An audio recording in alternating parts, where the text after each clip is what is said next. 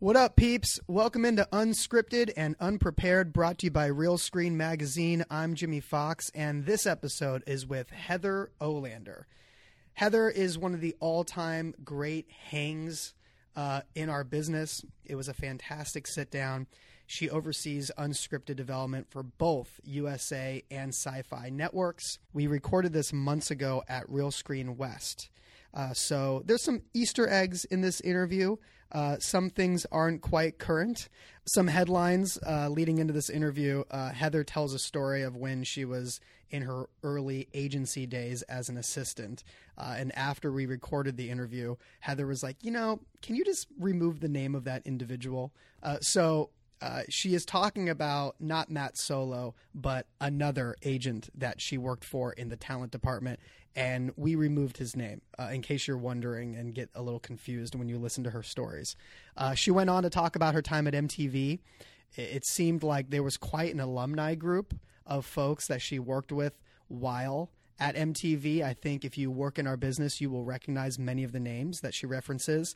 She talked about Chrisley Knows Best and when that sizzle tape was brought into her and how she moved quickly to get that order to series in a bidding war situation. So she really gives some great insight into the green light process behind the scenes at the networks. And then we ended our show with a little game we like to call Either Or. But before we get into the interview with Heather, I wanted to address a tweet that I got this past week. And by the way, really love all the emails and tweets that you guys have sent my way since we launched the show. I believe we've done 6 episodes and really appreciate all the emails and tweets. Love it when you guys hit me up, and please hit me up on Twitter. I am Jimmy Fox on Twitter. Tell me any guests that you want me to bring on maybe in the future, any subjects that you think I should hit. And if you listen to the show and you enjoy it, go on iTunes. I've been told if you go on iTunes and you give us a review or a rating of any sort, that helps the visibility of the show for Real Screen and our guests. But I want to address a tweet and pivot a little bit from my normal preamble. Forgive me if this will come off a little soapboxy in any way, but I got a tweet from Linda after the last show. Linda tweeted and said, Jimmy, I love your podcast, but I do hope to see a POC interviewed someday. Now, for those of you who do not know, POC stands for person of color. And this tweet struck a chord with me because Linda tapped into something that has kind of been festering in my own mind for quite some time, specifically when it comes to diverse faces and voices involved, both on camera and behind the scenes in the unscripted business. I think what Linda addresses here is emblematic of the nature of the unscripted business as a whole.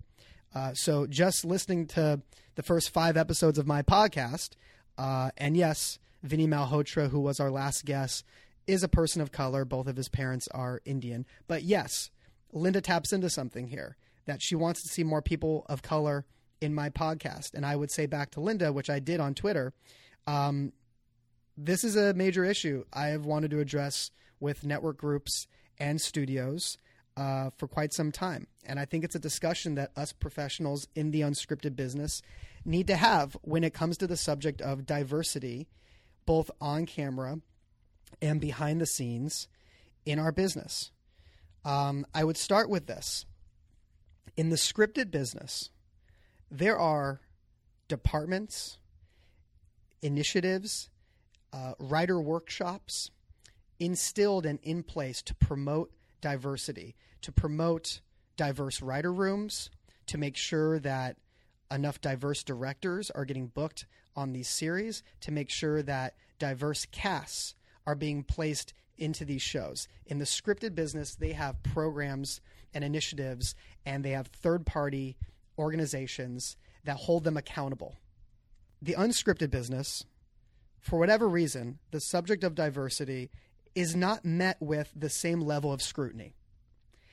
And I've often wondered why the unscripted business gets a pass. Feature films, scripted TV, an immense amount of scrutiny, rightfully so, to reflect a diverse society that we live in. Yet when it comes to unscripted, let's talk about in front of the camera. You have entire networks with nobody of color. Not one. And everybody seems to be okay with that. Certain networks that program for a certain section of the country, a specific demographic, don't have anybody of color on their networks. And this has been going on for years. And they get a pass because they cater to a specific audience in a specific part of the country. Scripted networks can't get away with that excuse, but it seems to be okay for unscripted networks. Let's talk about behind the scenes. Behind the scenes, I want you to play a quick game. For all of my professional peers that work day in and day out in the unscripted business, I want you to play a quick game. I want you to quickly name for me, not counting BET, I want you to name for me a person of color that oversees a department in the unscripted business. Think about it.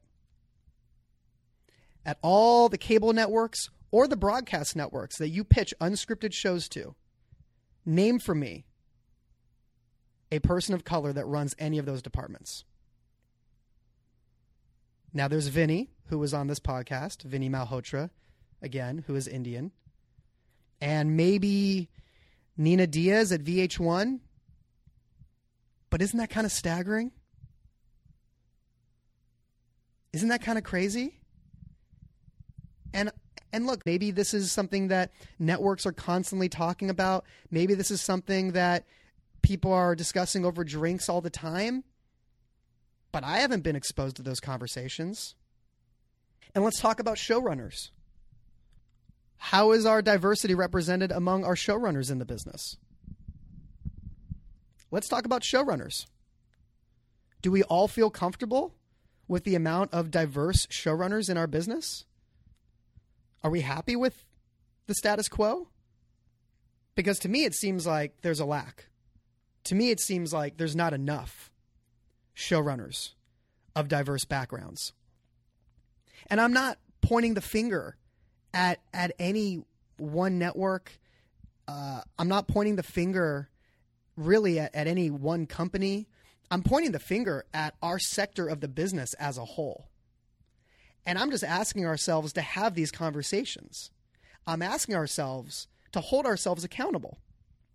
Because unlike the feature business and the scripted business, who are held accountable by outside groups, the unscripted business gets a pass. And I think we've gotten a pass for far too long. And if people aren't going to come at us from the outside, we need to change things from within. That's what I'm proposing. So where do we start? Well, it's like I told Linda on Twitter in response to her message. I think somebody, somewhere, and I think it needs to come from a network group. I think it needs to come from people of real power and decision-making, people that can influence change. I think there needs to be a documentarian, or call it an unscripted fellowship for young, diverse storytellers. So how would you do this? Well, let's just say one network group, I don't know, Viacom maybe, or MTV Networks. I'll start there because I think MTV Networks and the folks at Viacom are probably the best at promoting diversity in the world of unscripted between MTV, MTV2, VH1, and BET, and even some of the shows that Spike is doing nowadays. I think they're the best. Of all the network groups in cable, they are the best, right? So let's just say MTV Networks and Viacom, I'm just throwing this out as a scenario, they start a young, diverse workshop or fellowship for unscripted storytellers. You could have seniors in college, or you could have recent graduates take a program for 6 months where they could come into the office once a week and meet with professionals, professional showrunners, network executives, what have you, and learn about the business. And it doesn't stop there. They would then go to set individually, and they would shadow showrunners on the set of these shows to learn the ins and the outs of making these programs from pre-production all the way to post. Because if you think about it, it's like a semester program. And usually these reality shows, from prep to post, are about a 6-month program, are they not? So you have these people taking classes where they can, meet and ask questions. You have them go to set where they can shadow professionals. And then the culmination of this program is you give each of these individuals $20,000 to shoot a sizzle, applying everything they've learned in film school and in this specific program. They cut a sizzle on any topic, anything that they're passionate about. And maybe they'll sell it. Maybe they'll get lucky and get a development deal. But if not, that's not the hope. What is the hope of this program? The hope of this program is that after exposure to these people, after exposure to this network group that put on this program, that maybe they can get staffed on one of these shows. Maybe they can become an AP immediately on set after having gone through this program. Maybe after being exposed to these people at the networks, they could get on a desk and they can become an assistant and get their first assistant job. And from there, we're nurturing young, diverse voices. And if this program goes on for 4, 6, 10 years, and you enroll a dozen people every year, well, I'm telling you, quite frankly, you're going to quadruple the number of diverse showrunners and diverse network executives in the unscripted business within 8 to 10 years. And look, if there's a program already in place that does this, then I apologize. I'm sorry to have gotten on my soapbox. But if a program like this doesn't exist, in my opinion, this seems like a good place to start. And I would ask the people that are actually in power, the people that are actually important to our business, not me, not this guy sitting in his office with a microphone talking to himself. I think this influence has to come from the network groups that are the buyers, that have all the control, and that are in a position to, like I said before, nurture young voices behind the scenes. But I think what we can do in the short term is instill a program like this that wouldn't cost much at all. And then you make it a mentorship program, really. It shouldn't cost you anything. And it's a program that, quite frankly, if only once a week, could be ran by existing employees. You don't need to hire anybody new to do it. Okay. I've probably said too much, but I had to get these feelings off my chest. Call it the post-Trump influence, but I had to speak up. Thank you, Linda, for the tweet. Thank you. You're right. And in terms of this podcast, we are going to be doing our next round of interviews in the new year. I hope to get a few of them in the can at the upcoming Real Screen in DC. Speaking of which, when I spoke with the folks at Real Screen and told them what I was going to be discussing on this podcast opening, they quickly got back to me and said, Jimmy, at the next DC conference, we're going to have a panel on the subject of diversity and unscripted. So once again, the folks at Real Screen, one step ahead of me. It's going to be called Diversity Works, Representing and Rating. So on this panel, from what I'm told, you're going to have a session where you can hear from the network and production teams behind 3 breakout series featuring diverse casts and stories. So the conversation of diversity in front of the camera will be on display in this panel at the upcoming Real Screen event. So you should check that out. And special announcement, we are going to be recording our first live podcast at the upcoming Real Screen conference in DC. Pretty exciting. So we should be announcing soon who that guest is going to be, but I want to record a live show. I told the folks at Real Screen I thought that could be fun. So not only have it be a panel event that people can attend, but have it actually become an episode of the podcast. So looking forward to that. So if you're going to be coming to the Real Screen conference in DC, come to the live recording. And I really look forward to announcing who our guest is going to be. All right, on with the show. Here's my sit down with Heather Olander. I hope you enjoy it.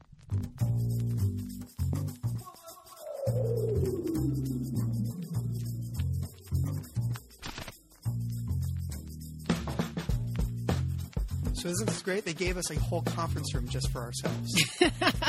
all by ourselves. Yes, we're all by ourselves, and these microphones are so tall. I know. I feel like it's the scene in Caddyshack where Judge Smales is trying to have a serious conversation with Danny, but the potted plant on the desk is throwing everything off. I can exactly. barely see over my mic right now to see you. You're like, okay, there you are.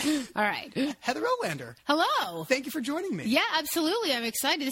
This is my very first podcast. First time ever. First time ever. So I'm kind of... You're initiating me, yeah. I hope I don't suck. I hope I don't suck. I'll try not to suck.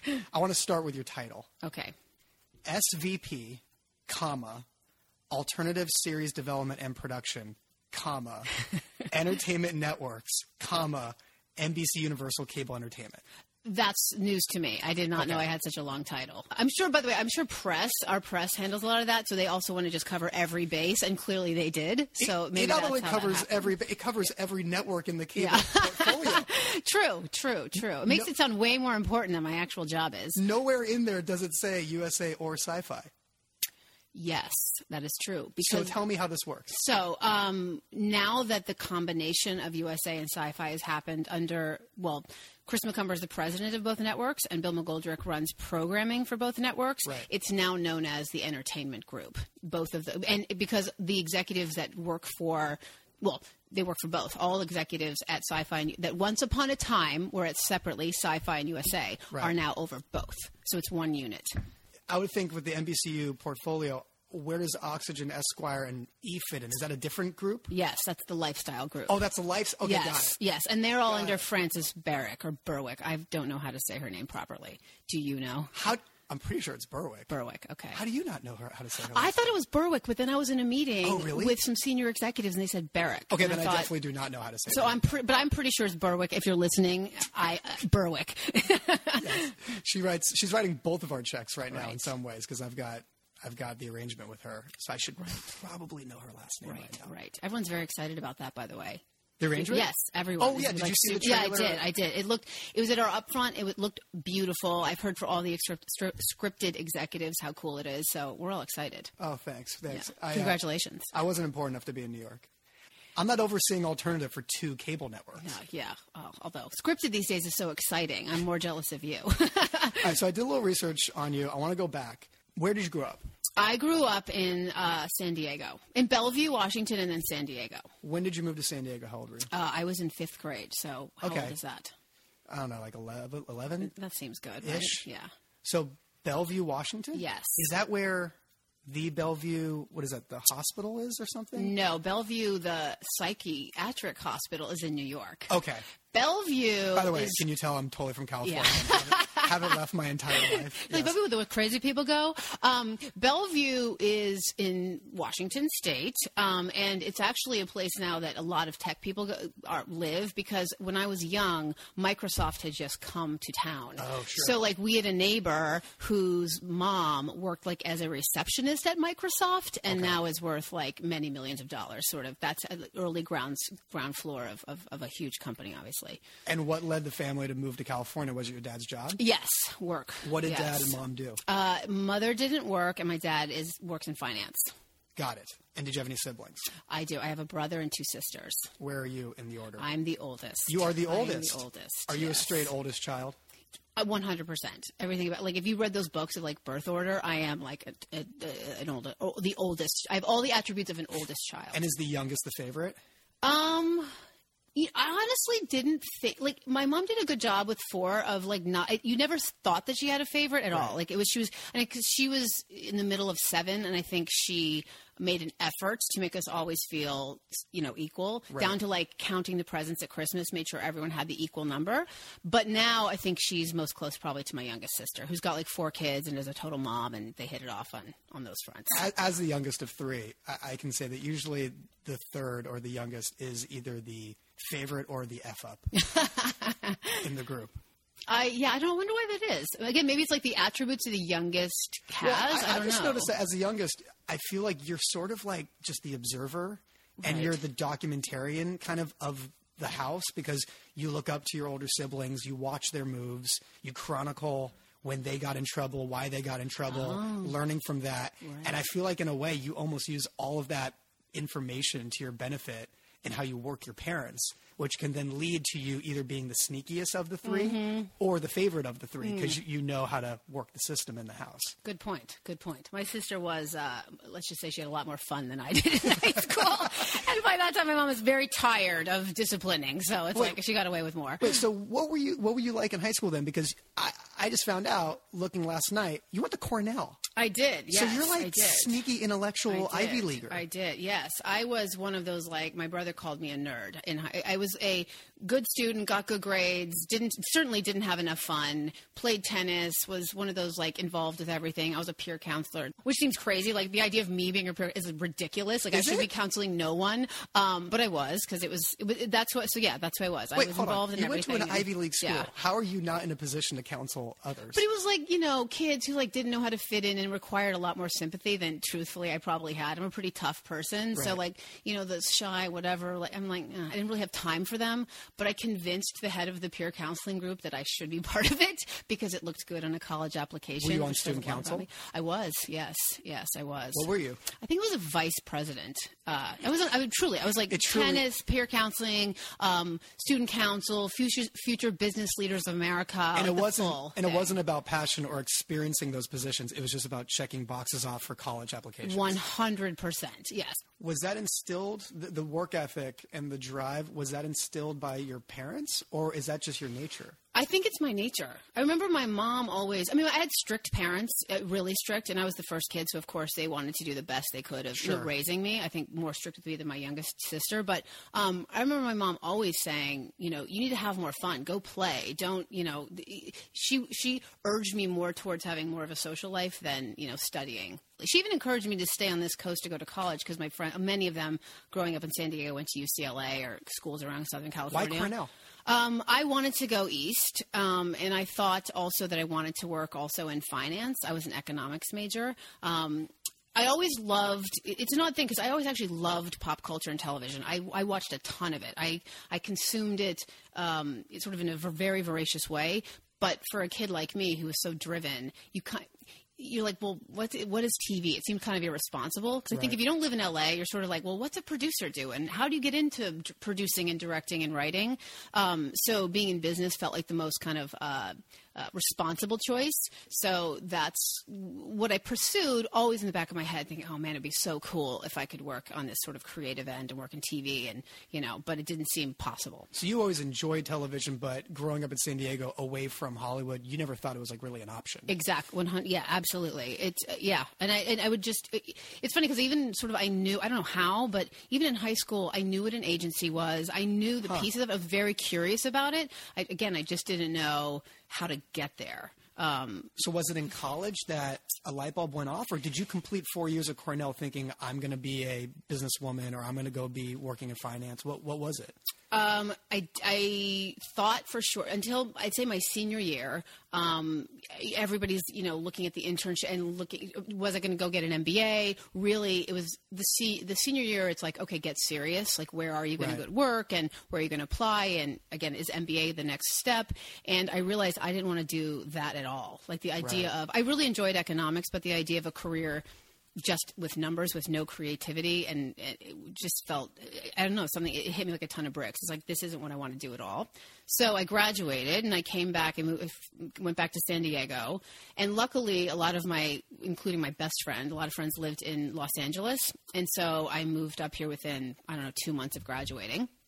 And I got a job at an ad agency, thinking it's still responsible, it's a real company, and it's still business, but it's creative. That's what I thought. I thought, I'll go do that. So I'll dip my toe a little bit in it, but still not completely. And a part of it's like you don't want to disappoint your parents. They have these, at least in your own head, you think, they have all these dreams for you, and they spend all this money on college, and I don't want to go take a dumb job in my own head. For you to spend 4 years at Cornell, and your dad works in finance, for you to then say, hey, guys, I'm just going to go to L.A. and try to land a TV job where Cornell really didn't do anything to prepare me for that, I could see how that may be a tough conversation with your parents. Yes. All right, so you come out to L.A., you land a job at an ad agency. Yeah. As an assistant? I was was assistant account manager, some version of that. How long did that It wasn't last? an assistant. When you go to an agency, they don't have like assistants per se. Right. You're like a junior account Right. executive, Right. Which is what I did. It's a title that sounds more important than the pay scale. Correct. Oh, by far. I was making probably less than I would have if I was an assistant. How long did you last there? I lasted there a little over a year because lucky enough for me, I had a friend from high school who started working for a director, and it was the director's assistant. He was a feature director. I don't remember his name.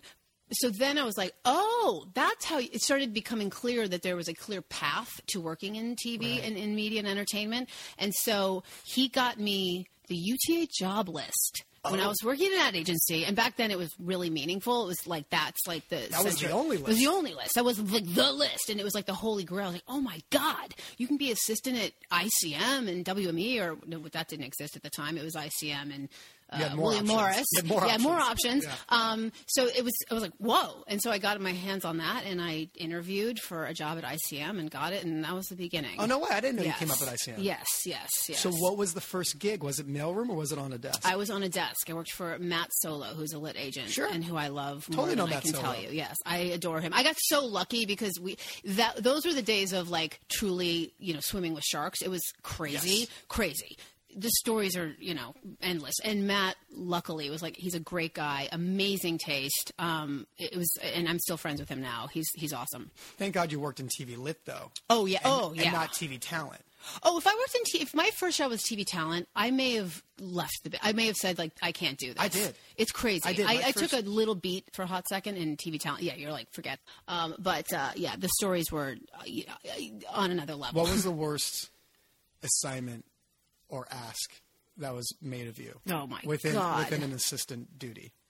It wasn't even like, it was just the level of Like personal stuff? Like, did you have to pick up dry cleaning? the personal stuff wasn't so bad. It was Okay. more like, I'm going to go look at a piece of real estate. I'm going to be gone for 10 hours. Do not leave your chair. Like literally. So you're like, I'm about to die. I don't know. It's that level of, or, boss comes in, rounds the corner. It's like, let's hope today's a good day. And you don't fuck up like you do every other. Like it's that, it's like you're like a nom. You're like just waiting for like, where's Charlie? It was that. And in like things being thrown at you. Right. And, at that time we had an actress who, she had about 20 different phone numbers. Literally, you could reach her at 20 different places. At that time? At that time. It was like, but two trailers, a home, a cell. Cells existed. Right. And it was like, get me so-and-so on the phone. And I had to know which of the 20, like, I don't know how anyone would, but you had to. Otherwise, and then a phone was like tossed at your head. So that's what that was. Did that cause you to leave ICM at that point? after Yes, working for him? yes,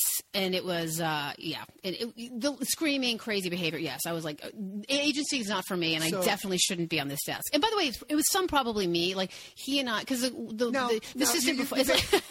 You basically had the quintessential. I've heard worse, and I have heard worse. Yes. I mean, way worse stories. No, I think you had the quintessential agency assistant experience. Yes. Yeah, it is boot camp. It's boot camp. And that's the thing. I will say you actually, I sort of not miss those days, but I relish those days or appreciate those days because you actually do learn a lot of stuff. Absolutely. A lot. And, being treated that way at that age, then nothing sort of scares you going forward. It's like, oh, I've been screamed at in a way no one should be screamed at. So fine, bring it on. No, but you learn, I think, in those early days when you kind of get your first job at an agency, you learn what you don't want to do. Correct. Professionally. Yes. Yeah. And if you do find a lane that you're interested in, usually that agency can provide a lane for you. So if you want to move over to the sports department, you can do that. If you want to be in features and not TV, if you want to be on the talent side or the scripted side or the alternative side, you can move departments. And it's really easy for you to find your way. And at the same time, you're basically learning the code and all the key terms you need to know as an assistant, and you learn the protocol of setting meetings and rolling calls and all these things that people on the outside don't know. Like I tell college students all the time, these millennials, Heather. Yeah, I mean, right? These millennials, they don't want to hear it that they should start off at an agency. They immediately want to go work for NBC after they graduate, and they don't realize that you're one of thousands of college grads that all want to go work at a major studio or a major network, and you've got to slug it out in the minor leagues for a while and work your way up at an agency. And you give 1 year, and you can basically go wherever you want. Totally. No, it's really valuable. And listen, you see the entire scope of the business.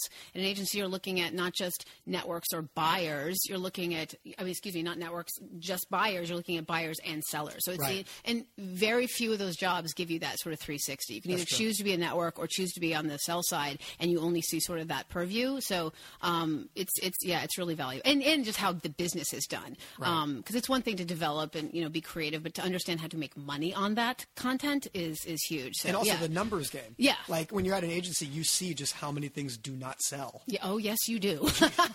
Oh, yes, you do. And how many things should not be pitched in the first place. Yes. Wait, so where'd you go after ICM? I went from the fire into the frying pan, so to speak. I went to work for Tony Krantz at Imagine Television. Tony is a legendary agent. Yes. He was at CAA, kind of huge packaging agent. He packaged West Wing and what are some others? God, he did some huge ones. Oh, ER was his big one. Was he there for 24?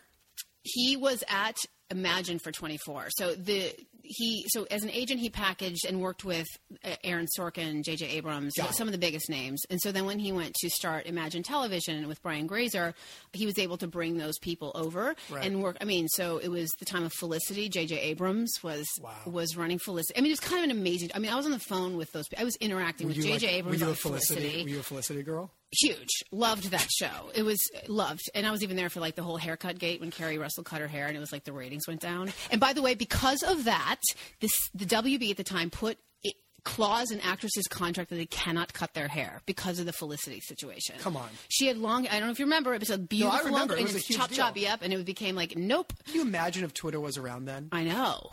It's true. Carrie Russell may not still be with us. That's true. That is true. She may not have survived the backlash. That is true. The hair. She turned out okay. She turned out, and she's on The Americans, and it's a great show. She's doing well. Yes. But really, they started putting that in actress contracts. Yeah, Which, by the way, yeah. Is that not the most 1930s golden era Hollywood term to have in a woman's contract? I know. And by the way, it probably doesn't exist anymore, but it was such a, I mean, you could literally see it impact the ratings. It was like, oh boy, what just happened? We sank our show. Drop-off. Yeah. So, because I think you build this brand, and I think the hair, nobody realized it. It was like part of the thing, part of the character. So yes, we were doing that show, and we launched. It's funny you asked about Bellevue. Peter Berg did a series called Bellevue, set in the psychiatric ward when I was at Imagine. We did the PJs, Sports Night, a fan favorite. Aaron Sorkin ran that show. Oh, sure, so yeah, we were doing some really cool stuff. But Tony was a very, very tough boss. And the PJs was animated with Eddie Murphy, right? Yep. Totally. Yeah, we were in business with some. It was such a cool opportunity. I mean, the job itself was grinding. It was very, sort of early days. Tony was a very ambitious guy, incredibly smart, forward-thinking. So it was hard, but looking back, I was like, wow, that was a huge opportunity. Did you get promoted there beyond assistanthood, or where did you get your first non-assistant job? When did you... I was a coordinator there, and then the end of that run. And listen, the truth is, working for Tony, it's like working as an investment banker. Like, you can't do it that long. It is. The burnout rate is pretty high, and he will acknowledge, I'm sure. So around toward the end, I was, I'd had my run there. It was great. The internet was booming. It was Pop.com was this content business that Imagine had invested in, and obviously tons of money was flowing that direction. And so I went and took a job as a manager of development at this company called Icebox. Okay. Which I remember Icebox. Yeah, sure. yeah, Icebox was one of the real, it was real deal. launching pads of digital content. Yeah, it was super. So this guy, Sky Dayton, who started Earthlink, which nobody has anymore, but literally, I was living Silicon Valley, a show I watched. Like, dude, it hasn't changed that much, because it was us in a building. He was incubating probably 20 companies. I don't know, Icebox, E-Cards, E-Holidays, whatever it was, everything E-Parties. And we were in business with, so the CEO, Steve Stanford, hired me, who, awesome, amazing guy. And then we had Howard Gordon, who actually he was one of the sort of founders of it. John Collier, a couple other writers from The Simpsons. So you can imagine, the talent level at this place is amazing. I remember at the time it was like this fraternity of television bigwigs that have come together to form this next phase 2.0 of entertainment, digital content thing. And at the time, it was really far ahead of its time, because it kind of crashed and burned in the end, right? Yes. But they were way ahead of everybody. Yeah. I mean, it's interesting because the issue that they had now is I think companies still face, which is how do you monetize original content online? You even see it with YouTube. I mean, they have a ton of viewers, but how do you actually monetize it? Right. And so while we were doing really cool stuff, I mean, again, the biggest animator creators were making really cool shows.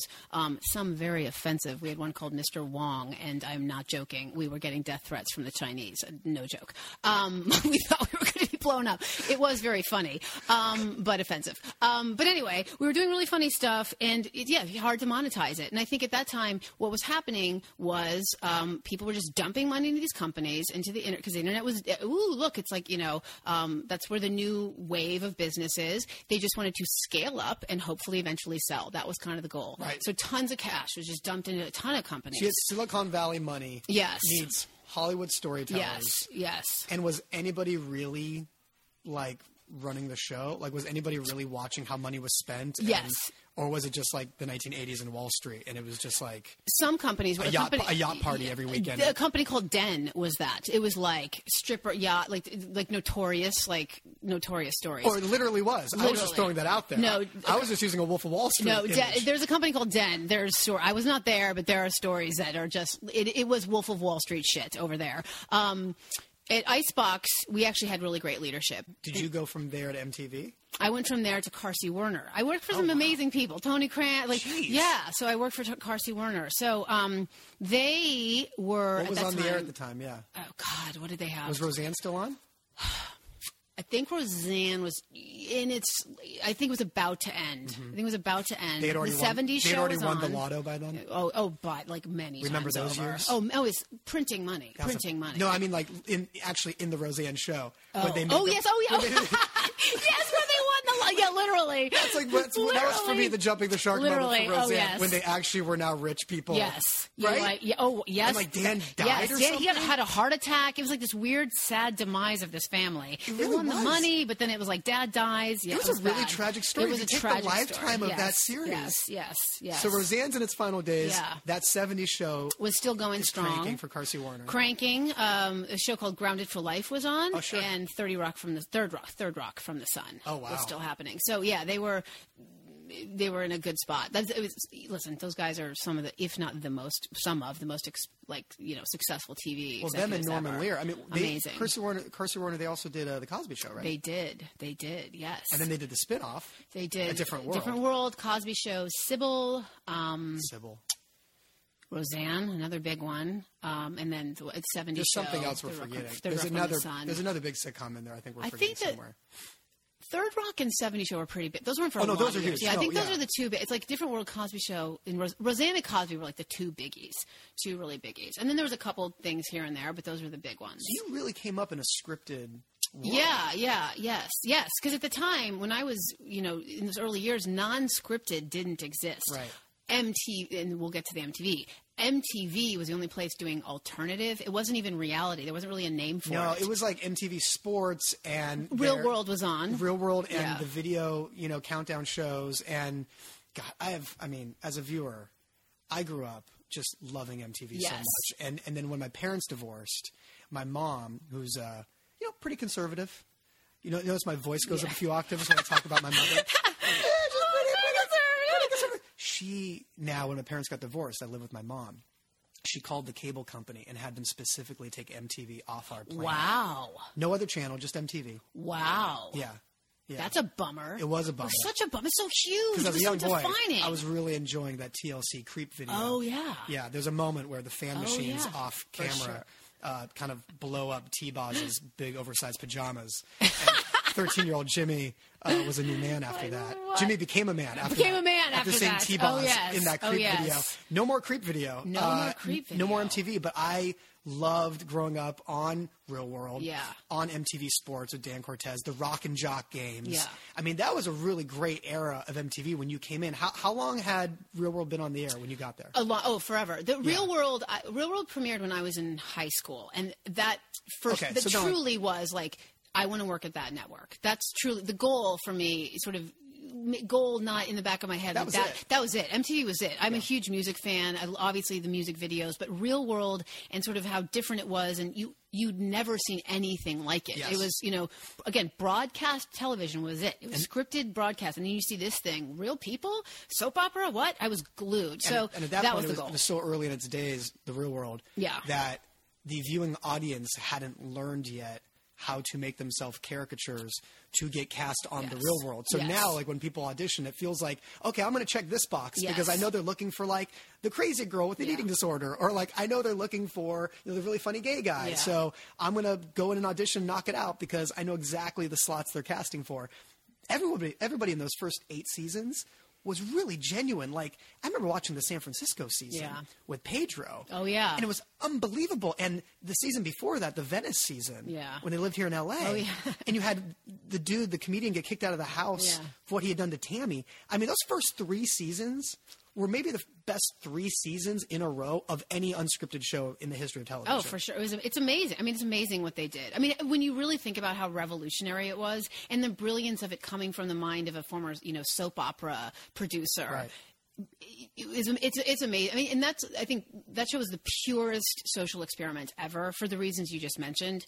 People going on had absolutely no idea what to expect, 1. And then 2, they shot those shows for so long. They don't have the luxury anymore. The show's done differently now, but for so long that you just got the real them. You got real character arcs and because at a certain point you forget the cameras are there. So I really wonder though, because I feel like any show, whether it's scripted or reality, the longer it goes, the more heightened and the bigger it just has to become tonally. Yeah. And I really wonder if you had a millennial audience watch season 1 of The Real World now, would they even respond to it? Because it was, and I haven't seen it in forever, but I'm sure it was much slower. I'm sure the editing was much slower. I'm sure the use of talking heads and bites wasn't as it is now. And I really wonder if it would pass the smell test with a younger audience now, just given the nature of how it seems like a reality factory and a reality process started churning out these shows where they all started to look like each other and speed it up and get to the stakes and put the bite here. And everything kind of started following the same pattern. And it started to get homogenized, as time went on with all these like living in a house shows.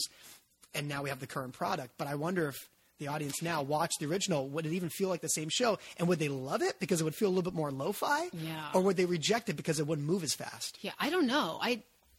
Especially, I don't know. I think you're right. I think they've come to expect a certain level of drama and big giant moments and swings. Also, scripted has become so much edgier, so much more raw, so much bigger, outlandish, that their world of entertainment is so much faster paced, bigger, shocking. Right. I don't know if it would feel too soft. The only maybe is what you just said, which is if the sell is everything you're watching is super manufactured. We all know that, everything, and non-scripted. So we're going to actually show you something that's completely not manufactured. And it's fresh in that way. Maybe, but I don't even know if they have the attention span to stick around with it. I don't know. It's a good question. Yeah. It's a good question. I mean, again, for us, when we watch it, it's like, this is nothing like it. You're just shocked by what you're seeing. Real people on TV? What? And now everything is a version of the real world. Yeah. I mean, Party Down South. Yeah. Jersey Shore. Jersey Shore, heightened, all living in a house shows. Yeah, yeah. All right, so you spent how many years at MTV? Almost 7. And what were the shows? 7 years you were there? Yeah, I was there a long time, yeah.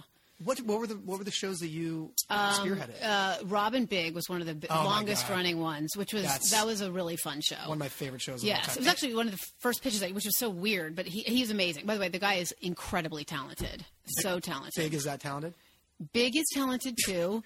Rob is. The two of them are awesome. No, Deerdeck is borderline genius. He's borderline genius. Yeah. Comedically, I've met him a couple times. He is 360 genius. 360 genius. Businessman, comedic, knows how to be good TV, but knows how to be honest. He's like entertainer. He's awesome. And by the way, a professional athlete. Yeah. Yes. And a professional skater. Yes. Like just on the side. Yeah. And a branding genius. Yes. And he's become like a huge. I mean, from Robin Big, then Fantasy Factory, and obviously now he's got his clip show. So he's become a big business. That was sort of the beginning of a long running business for them. And I did Tila Tequila, which was thank you. Yeah. My mother was like, I can't believe you. I'm Sorry, Mom, but Thank people you, watch Heather. the show. I know, right? I know. Tila. I don't know where she is today. I'll see like random awful stories that she's like involved in, whatever. So there was that. I feel like one day we're going to see the Tila Tequila Lifetime movie. Yeah, I know. I know.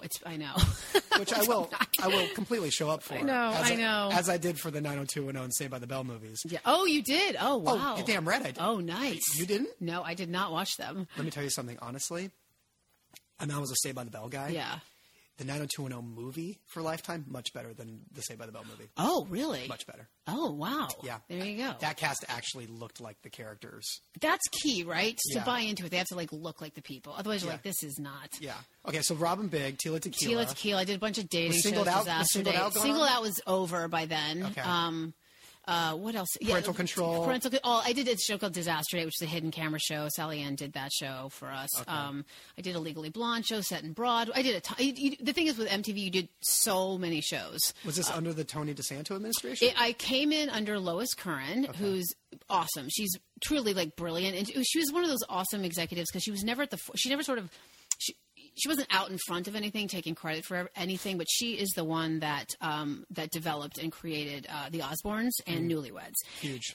Much like Real World, those two shows transformed everything. Yes. They became the foundation for docu-soaps, really. I'm really trying to think of what were the big celebrity-focused docu-soaps before There weren't the any. Osbournes. There weren't any. It was Lois's. Lois saw the Osbournes on like a Cribs, and she thought, well, they're really funny. That's Let's right. just go put cameras on them. Yeah. And nobody thought to do that. Nobody thought to do a sitcom with real people or real. I mean, they were celebrities, but non-actors. And so she created. And Punk'd was hers too. So. Yes. Lois was the reason that sort of original programming expanded past Real World on that network. I mean, By the those way, are three giant hits. And a name that never gets mentioned. I mean, Lois never gets mentioned in that Mount Rushmore of reality yes. pioneers. Yes. But I mean, you just checked off huge genre and era defining shows with Punk'd, Osbournes, Newlyweds, and all those other formats we just talked about.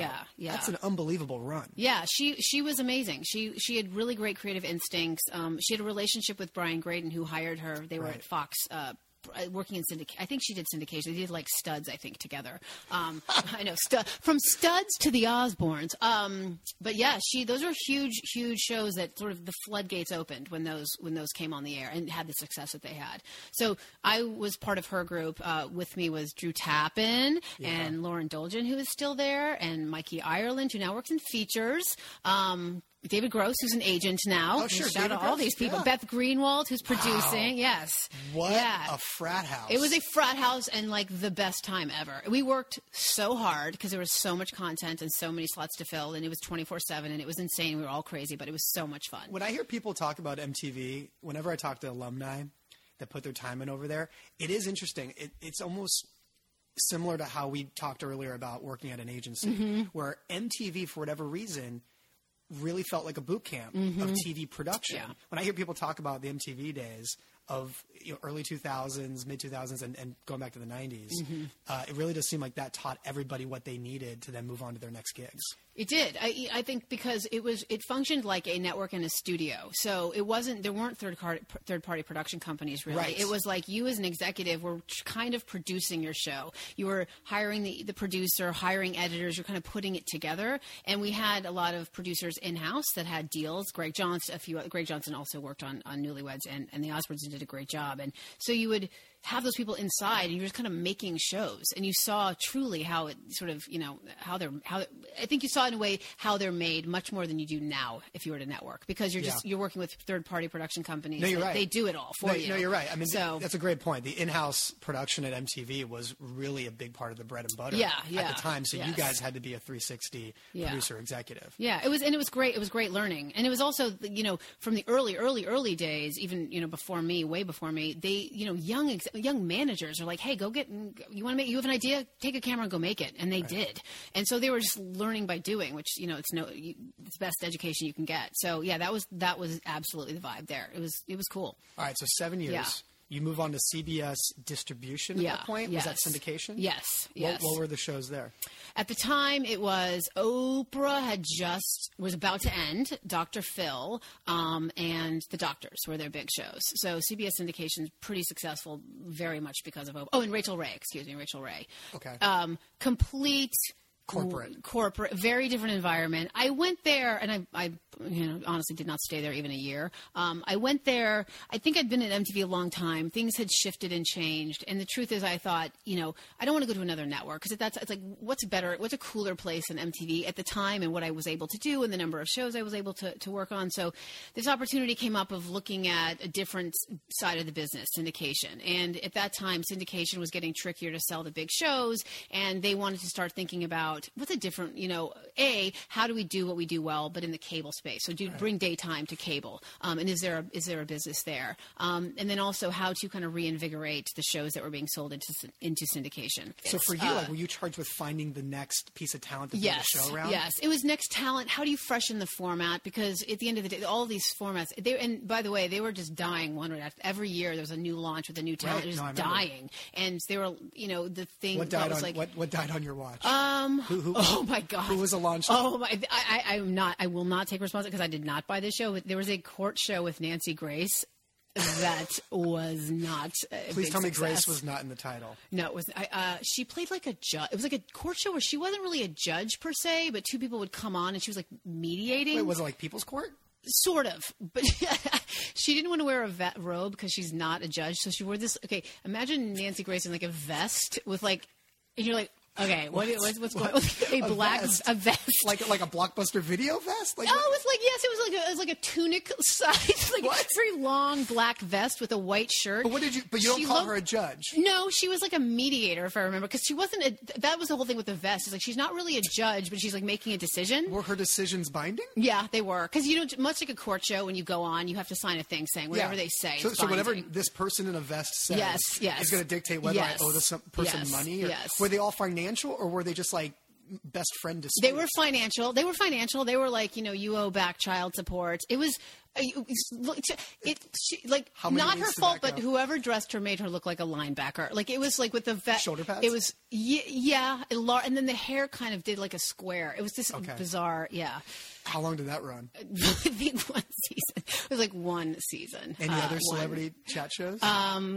That we launched? No, not that, because I was there literally less than a year. I will say MTV background came in handy. I did launch a dating show, which was fun. I did it with Eliza Schlesinger, who's a very funny comic. I love Eliza Schlesinger. So we sold that with Renegade, who did Blind Date. Sure. So it was something for, it came across my desk. It honestly, they had never done a dating show before. It was not their bread and butter. It was like, again, big, multi-million, big talk. And Blind Date had been a huge success. Yeah, it was. And it was kind of like in my wheelhouse, and they weren't really launching anything. And if you don't launch anything in the fall in syndication, there's nothing going on for a long time. So I was like, well, let me keep myself busy. There's this little dating show. So we did it. We made it. And I think it went on for 2 seasons, and off it went. But it was a fun thing to work on. So you get the F out of there. Yes. And I remember when you got the USA job, because USA was the next stop. Yes, right? yes. I remember when you got the USA job, that was a newly created role. Yes. Right? There was not an unscripted head at USA at the time. I remember going in and pitching there when I worked with Ben Silverman. Mm-hmm. We'd go in and pitch, and you're pitching, Jeff Wachtel and whoever else is working at USA and scripted at the time. But these are not people that really come from that genre. Right. And they're hearing unscripted pitches, and it was kind of like wishy-washy at the time. It was like, yeah, we're taking pitches, but, don't know how serious we are. And then I think they maybe even got some off the ground before you came in, right? Like what was the show with Kurt Warner, or was that on your watch? That was there was stuff before you came in, though, wasn't there? That stuff was in bought, the pipeline? Yes, that was one of them. And then Tough Enough, which was bought before also. So they hadn't been in non-scripted for like 6 or 7 years. Once upon a time, years and years ago, they did a little bit, but it didn't. At that time, the problem with that network was like they still didn't even really have a foothold in scripted. So I think the big focus is like, let's build brick by brick scripted shows, get USA to where it is now, a huge successful network. So non-scripted went away, and then so it was kind of me coming in for the first time in like trying to do non-scripted on that channel. Right. Which was the attraction. Again, I like doing shows or jobs where it's okay. There's an extra added challenge to this. So sort of a figuring out piece. So walk me through this, because I've always wondered this as an outsider. Yeah. So you have USA, which at the time, what year is this that you started there? 2012, 2011? I think 2011. 2012. Yeah. So, I mean, and USA at that time is the home for great dramas, well-respected dramas, and also what they call blue sky television, which was Monk and Royal Pains. Yeah. But then you also had, like, Burn Notice and some other great dramas. Yeah. Why was it the instinct early on in the USA unscripted development to lean more comedic? Are you talking about the Chrisleys? Yeah, well, no, obviously Chrisley's huge success. But I've always wondered, because it feels like even the Chrisleys, huge success, and I want to talk about that. But even that show feels somewhat on an island from the rest of USA programming, which is what the audience already knows of USA. Yeah. I always felt like from the sidelines, like there's no reason USA Unscripted couldn't be doing the same things like CNN does with Bourdain, or what A&E can do with more dramatic leaning formats. So why was it that it seemed more comedic and lighter from day one? Well, their dramas, Psych especially, was comedic. They were light hours. They were light, very light. Even not Burn Notice, but now I'm forgetting. Monk? Doctor in the Hamptons. I can't believe it. Royal Pains. Hello, it's on right now. Everyone, please watch. So Royal Pains is slightly comedic, right? Yes. And the tone at that time was definitely blue sky. It has shifted on the scripted side now, with Mr. Robot. But so it wasn't necessarily that we were looking like let's find comedic shows, but it was certainly let's find feel good, lighter, not dark, dark shows and character-centric shows, because Characters Welcome was still kind of the sort of overarching brand of USA. Tagline. Yes. So it's, formats around characters was kind of what we were looking for. The truth is, if you asked me to write kind of a creative brief, Chrisleys would not have been on it, like anywhere near it. That's an example of a tape came in that was so good, undeniably good, with undeniable characters. And by that time, I'd been doing this a very long time and looked at a lot of tape and a lot of characters, and you just couldn't resist him. You had to make the show. This is a great case study, by the way. Adam Greener, who runs Maverick, which is just down the hall from me at all three, great guy. He developed Chrisleys. And I remember hearing on the producing side that the big debate internally, like Adam's bosses were telling him, dude, this sizzle tape you've shot is way too long. Like it was like an 8 or 10 minute tape. And Adam was like, no, I'm not going to shorten it. Yeah. I'm not going to shorten it, because the longer it is and the better it is, then they'll give me a series and I won't just get a pilot, which is what I'll likely get if I cut it down to 3 minutes. Yes. Very smart. Yes. But a big risk. Yes. Because so many people, and I think a lot of people will tell you, keep your sizzle short, get in and get out. Don't give them more than they need to note things or poke holes in the show. Yeah. But Todd Chrisley was so undeniable. Yeah. And it sparked off a bidding war. So you guys knew early on that there were multiple networks wanting that show. So what were the conversations that you had to have, new into this position, somewhat new at the time, knowing this is going to be the breakout you've been looking for? Are you the one campaigning your bosses to say, look, we need to step up and make a big boy offer? Yes. Was that you? Yes. So what were those conversations and how was that met? I got the tape, and I have to give major props to Adam, because that tape was, and I use it as an example of like the perfect pitch tape. Everything about that tape, not just Todd and the characters, but everything about that tape is exemplary of what the show is. From the music that they use, sort of classical music, to the way that the two people are interviewed and sitting on that. Every piece of that showed you what the series was. So when you looked at it, you had zero question what that show was going to look like. Right. So. And he is truly responsible for everything, all the success of that show. So I got the tape. It was amazing. I walk into Jeff Wachtel's office, and I'm like, you have to watch this. I know it's going to seem crazy. Because, by the way, Jeff's a scripted guy, and that's a scripted network. So every time you come in with a non-scripted show, you're a little like, I know this might seem crazy. And weird. Jeff has seen a million shows come and go. So it probably takes a lot to get him excited. Yes, yeah. He saw it, and he's like, this guy's amazing. He is undeniably good talent. Jeff knows good talent. Jeff knows good stories when he sees it. So we were like, let's take this to a staff meeting, because the big question is, does this show belong on this air? That was the big thing. Is there a place to put it? Where do we program it? It's a half hour. We don't have comedies. It's comedy, all these things. Docusoap.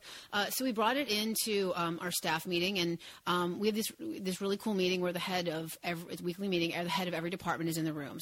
There's a culture of sort of transparency and working together at USA, which is great. So which is also a producer's nightmare. Yeah, it is. Oh yes, 100%. When we hear that our tape is being brought into a room full of people we've never talked to about the show, and sales, HR, people from departments that might have just gotten a fight with their wife. Yes, might have lost betting on the ponies this weekend, and they're in a bad mood, and now they're going to watch your sizzle and weigh in. The third person in ad sales is going to tell me whether or not my characters are good. Oh, it's totally. And I've seen rooms where something was going well, and one guy says a thing, and you're like, oh, dead. It's over. It's what is it, 12 Angry Men? Yeah, that's really what it is. When you go on this closer, it's what every producer fears. You are right. But the tape goes through. Everyone agreed. Yeah. He's amazing, undeniable. What do we have to do to step up? And luckily, Jeff's one of the best bosses. I've had a lot of awesome. I've had amazing bosses. He's one of the best because he is a guy who will fight for what's good. He will fight for shows.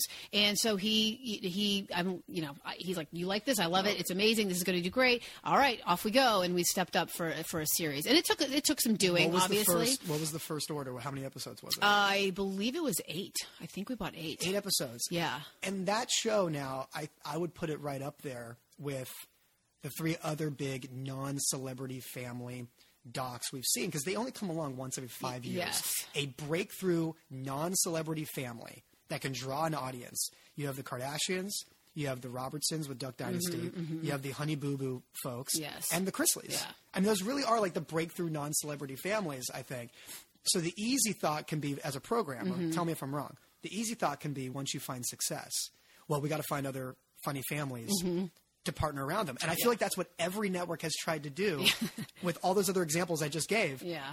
And it's always hard because these people are diamonds in the rough, and it's not like you're just going to find a million other great families just because you found this one. Totally. I mean, it's lightning striking. Yes. Right? Yes, it is. And was that kind of the instinct right away? Like, we need to find more funny families to partner with the Chrisleys? We did try. We, kind of in the back of all of our heads, though, even at it, because we had him go do some casting, and in all of our heads, we went back to the Chrisleys, right? So we would never have written down, when you're going to go cast, you have to have some kind of filter. We never would have written down kind of wealthy, Southern. Right. It wouldn't have so then we thought, well, what are we saying? What is our filter? It has to find you. It's an organic thing. Yeah. So we tried and we looked, and again, it's some decent families, but nothing that came close to the Chrisleys. And you can't put a show on that's not as good as that show. Because you just know it's not going to work.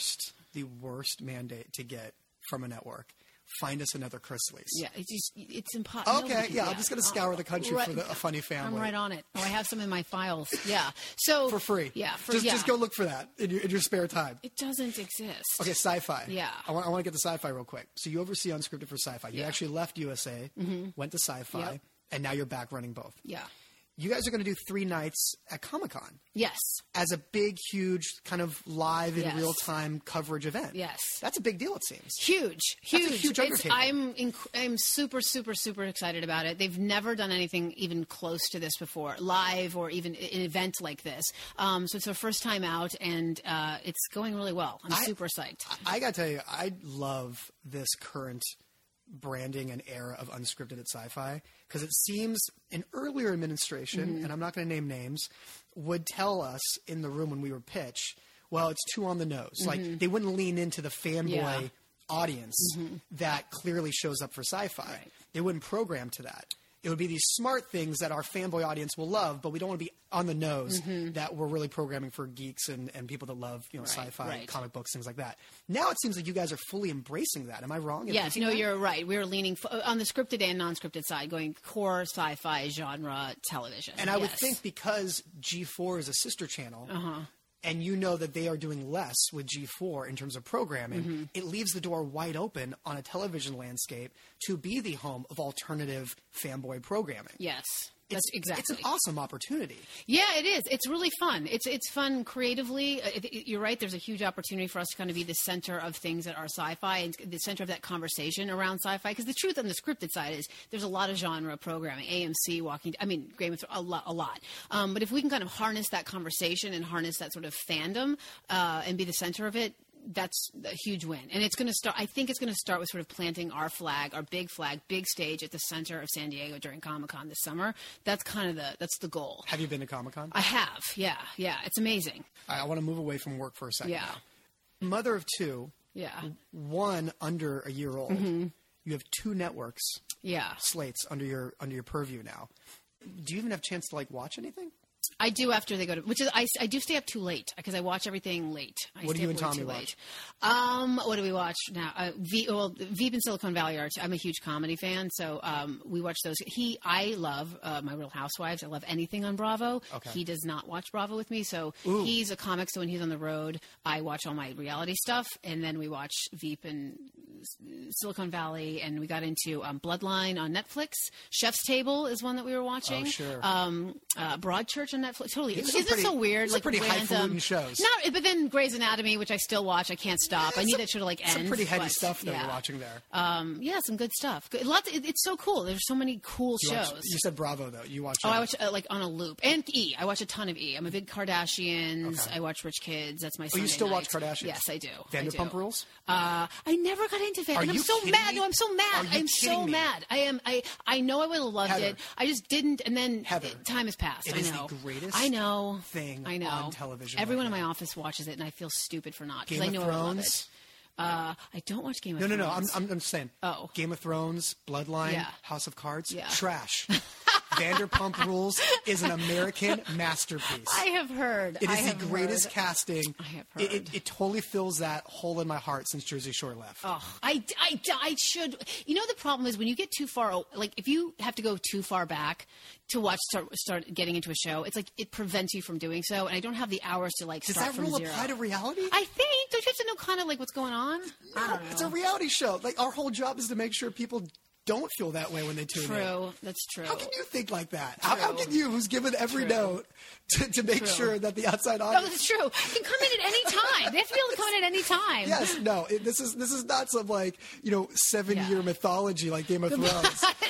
I mean, it's a bunch of 20-somethings, now 30-somethings fighting at a West Hollywood restaurant. True. It's true. And that's all you need to know. You can jump in. I should just come in because that's really been my barrier to entry is I thought I need to go back and I can't. And I'm going to play a little game with you. And all right. I had a Vanderpump Rules related question. Oh, but no. That's totally not. Oh, no. Oh, you know what? I can improvise. Okay.